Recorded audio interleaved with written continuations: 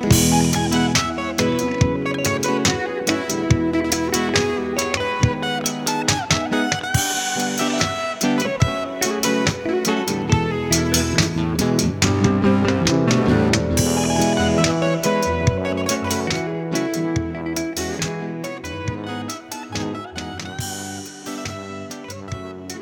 chapter 5, so if you want to open the Gospels on your table, it's John chapter 5, we're going to read verses 31 through to 40. So Jesus is speaking. If I alone bear witness about myself, my testimony is not true. There is another who bears witness about me, and I know that the testimony that he bears about me is true. You sent to John, and he has borne witness to the truth. Not that the testimony that I receive is from man, but I say these things so that you may be saved. He was a burning and shining lamp, and you were willing to rejoice for a while in his light. But the testimony that I have is greater than that of John. For the works that the Father has given me to accomplish, the very works that I am doing, bear witness about me that the Father has sent me. And the Father who sent me has himself borne witness about me. His voice you have never heard, his form you have never seen, and you do not have his word abiding in you, for you do not believe the one whom he has sent. You search the Scriptures because you think that in them you have eternal life, and it is they that bear witness about me. Yet you refuse to come to me that you may have life. Well, it's great to be with you this afternoon. I was here back in February. I can't really get along every week to Gospel in the City, but I do try to listen on to the podcast as often as I can, and so I kind of know what you guys are up to. And if you weren't here last week, Sam was speaking just from the few verses before our reading in John 5, and we saw that Jesus is essentially on trial in this chapter. The Jewish leaders, they're fed up with him, they've had enough, and they're looking for any excuse they can get to have him killed, to point out that what he's doing is wrong. The charges that they brought against him last week were simple. First, that he healed a man on a Sabbath, which was breaking the law. And secondly, that he claimed that he was equal with God. And in Jesus' reply last week, in those earlier verses in John 5, we saw just two really important principles to hold on to. The first is that, well, Jesus' claim itself, that we have to believe that Jesus is who he says he is, that Jesus is the Son of God. This is the claim that he's making. He's very clear about it. He's not trying to hide it. He's making it really clear who he says he is. And the second is that this claim, it has an implication for then how we're meant to live, that if we believe that Jesus is the Son of God, well, that then results in good works in our life. And so Sam talked last week about the distinction between ordinary 6-day work, which is really important, where we go about our normal jobs working really hard, and then 7th-day work, where we join in what God is doing and help bring people into God's eternal rest. And we do that by sharing our faith with our families, our friends, and our co-workers. So Jesus is on trial, and he doesn't shy away with his bold claims. But in this next section that we're looking at this week, we see that to support his claim, Jesus brings in 3 different witnesses. Look at verse 31, first of all. What does Jesus say about making these claims about himself? He says, if I alone bear witness about myself, my testimony is not true. And just as last week's passage showed that all Jesus does, he does in obedience to the Father, this week he says even his witness, his testimony, what he claims is not just him off his own back. It's not given by him alone. Well, we don't want to get tripped up by that word true, okay? It doesn't mean that Jesus' testimony would be false if he didn't have these witnesses, but it's kind of his way of saying, if you only had my words making these claims, I could understand why you'd be suspicious. I can understand why you wouldn't really buy into this. But it's okay. Here are 3 witnesses. Here's 3 people, 3 things that support the claims that I'm making. And this isn't abnormal for all the different things we have in life. We look for external witnesses. We look for things to back them up. So I've got a cold, that's why I don't sound great today. If it gets any worse, I'll have to go to the doctor. Say I have man flu, what are you going to do about it? You don't go to the doctor and trust him to help you based on his word, based on him saying, do you know what, I know how to fix you, just trust me. But you go to a doctor and you trust a doctor because of his external qualifications, that he's done all of his exams, and something from outside him that says, yes, you can trust that doctor, you can trust them to do the job that they claim that they are going to do. Or if you're applying for a job, or maybe you're hiring someone, in the application form, what do you have to fill in? A number of referees. Because it's dead easy to write the best CV in the world, but unless there's somebody else who can vouch for you and back that up, nobody's really going to believe it. So that's what Jesus is doing here. He's saying, I've made this claim, but if it's just me saying it, well, you're not going to buy into it. So here's 3 witnesses that will help you believe that my claims are true. So what are the 3 witnesses in this passage? Look, first of all, at verses 32 to 35, and the first witness is John the Baptizer. Listen to those verses in 33 to 34. You sent to John, and he has borne witness to the truth. Not that the testimony I receive is from man, but I say these things that you may be saved. So he's saying, look, you Jewish leaders, you remember John. And what was his whole purpose in coming? His whole purpose on earth was to bear witness to the light that was yet to come, was to point people to me. Listen to what John wrote about John the Baptist earlier in chapter 1 of his gospel. He says, there was a man sent from God whose name was John. He came as a witness to bear witness about the light, that all might believe through him. He was not the light, but came to bear witness about the light. So John the Baptist, his whole purpose wasn't to come and be light, but to point to the light, to point to Jesus so that people would believe his claims. Listen to a little bit more from John chapter 1, picking up at verse 19. This is the testimony of John when the Jews sent priests and Levites from Jerusalem to ask him, who are you? He confessed and did not deny, but confessed, I am not the Christ. And they asked him, what then? Are you Elijah? He said, I am not. Are you the prophet? And he answered, no. So they said to him, who are you? We need to give an answer to those who sent us. What do you say about yourself? He said, I am the voice of one crying out in the wilderness. Make straight the way of the Lord, as the prophet Isaiah said. Now, they had been sent from the Pharisees, and they asked him, then why are you baptizing if you are neither the Christ, nor Elijah, nor the prophet? And John answered them, I baptize with water, but among you stands one you do not know. Even he who comes after me, the strap of whose sandals I am unworthy to untie. These things took place in Bethany, across the Jordan, where John was baptizing. Jesus is saying, if I bear witness about myself, I can understand why you wouldn't believe me. But here's my first witness, John the Baptist. Do you remember him? Let's not forget that this man's entire purpose was to point people to me, to bear witness to the fact that I am the Son of God, in order that they may believe. It's the first witness. And the second witness we see in verses 36 to 38, it's the testimony of the Father. Look at what Jesus says in verse 36. He says, but the testimony I have is greater than that of John. And he's already said that his testimony is not from man. So he's saying, here's the first witness, but that's just one person. Here's something even better, something you can trust even more. He continues, the testimony I have is greater than that of John. For the works that the Father has given me to accomplish, the very works that I am doing, bear witness about me that the Father has sent me.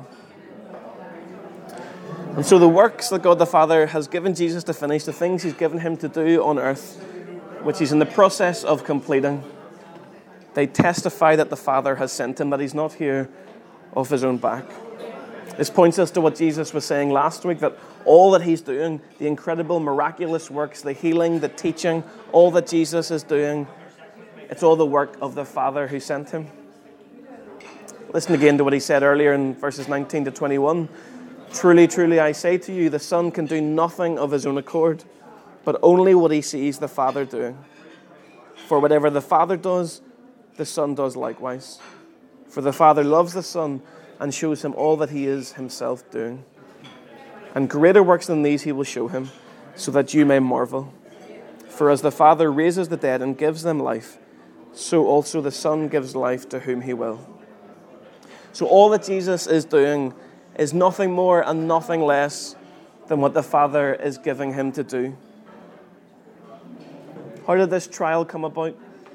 You might remember if you were here 2 weeks ago, it's because Jesus healed a man on the Sabbath. And the Jewish leaders, they saw this and they thought, this is ridiculous, he's breaking God's law.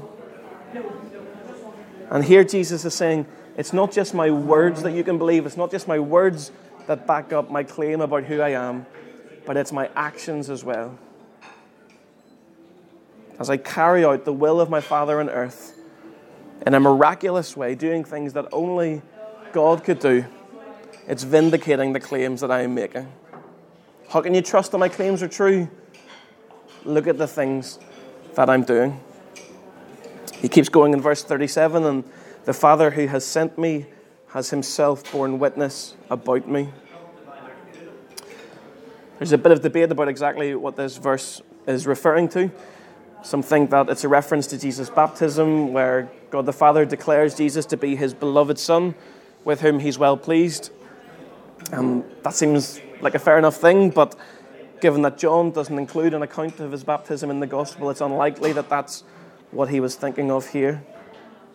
Instead, I think Jesus is saying that in all the ways that God has revealed himself to his people, both in the Scriptures and in Jesus' incarnation and his works in the world, the Father is using these things to bear witness about the Son. The Scriptures, Jesus' own life, God's work of redemption throughout history, they all point to what Jesus was coming to do.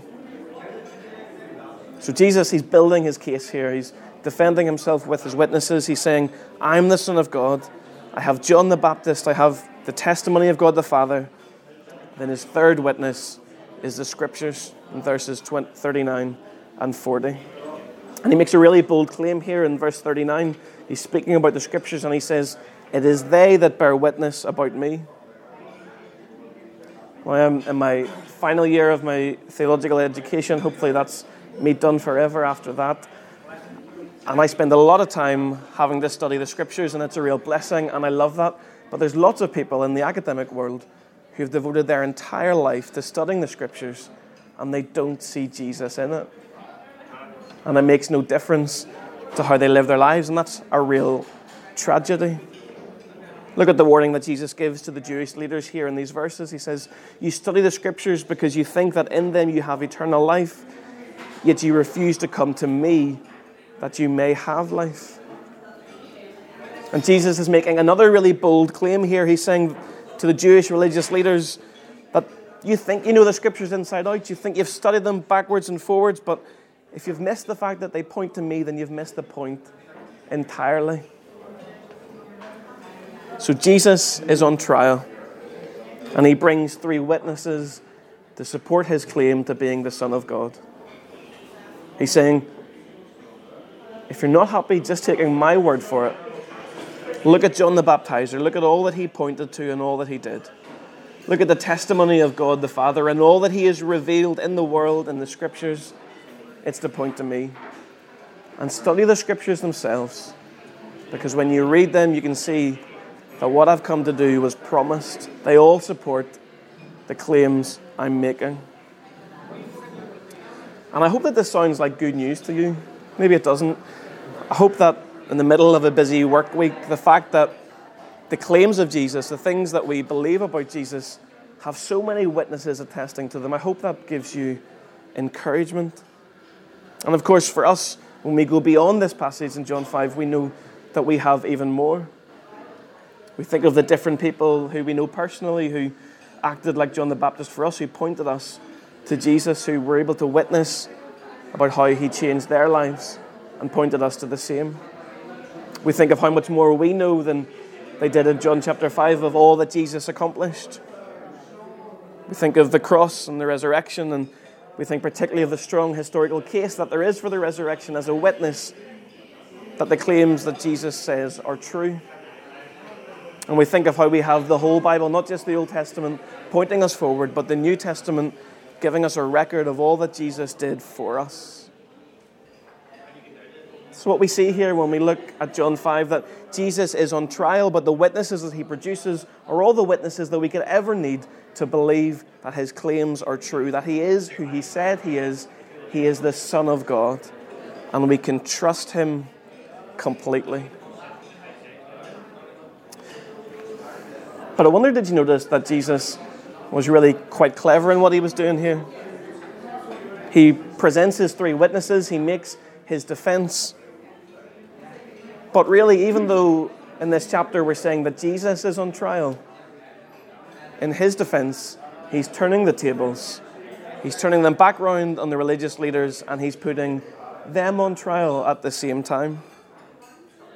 He's saying, here's all the evidence that you could need, and here's how you're rejecting it. So look at what he says about John in verse 35. He says, he was a burning and shining lamp, and you were willing to rejoice for a while in his light. He's saying to them, look, I remember you were all keen on John for a while. He was the next big thing, but then you moved on to the next fad, and you missed the point of what he was really saying. John got lots of people excited that the Messiah was coming, but even though he pointed clearly to Jesus, they didn't listen to what he had to say. The phrase "for a while" suggests that, well, they quickly got bored of John's message and moved on to something else. Then look at what he says about the testimony of the Father in verses 37 to 38. His voice you have never heard, his form you have never seen, and you do not have his word abiding in you, for you do not believe the one whom he has sent. These are strong words that Jesus is using. They claimed to be a people who cared about God, but they were ignoring the very one whom he sent. They weren't hearing God at all. And then, of course, what he says about their study of the Scriptures in verses 39 and 40. You study the Scriptures because you think that in them you have eternal life, yet you refuse to come to me that you may have life. So Jesus is making a defense of his claim, but he's also putting Jewish leaders on trial themselves. They thought they were cross-examining Jesus, but as he's presented his three witnesses, he's put them under the spotlight. And I think that as we read this passage, this is a really important challenge for us as well. Jesus' claim is really very clear. We're to believe that he is the Son of God. He has clear witnesses. But as he turns those tables around, the question becomes not just, can we trust Jesus, but are we trusting Jesus? As we look at the evidence before us, are we convinced by it? And do we live our lives as if we believe it to be true? As we go back to a busy afternoon of whatever it is you have to get onto, however many emails are waiting for you, whatever meetings you have to go into, we can go back with confidence today because we know that the claims of Jesus are true, that he gives us all this evidence that we can hold on to. But let's also go back to our afternoons asking, is there a danger that I could be like the religious leaders, where I can miss all of the clear evidence and I don't trust in Jesus the way I should? Do I believe the claims that he's making? And am I trusting him myself? Let's pray together and ask God to help us with that. Father God, we thank you for your word, and we thank you for this time in the middle of our busy weeks when we can come and we can look at your word together. Father, we thank you for Jesus, and we thank you for the incredible claims that he makes, and we thank you for the evidence that he has to back that up. Father, would you help us to trust the claims that Jesus makes, to trust in him completely, and to turn to him with all of our lives, so that whatever we're facing, whatever busyness we are in the midst of, we know that the Son of God has revealed himself to us, and we can live our lives following him. In Jesus' name we pray. Amen. Well, if you don't have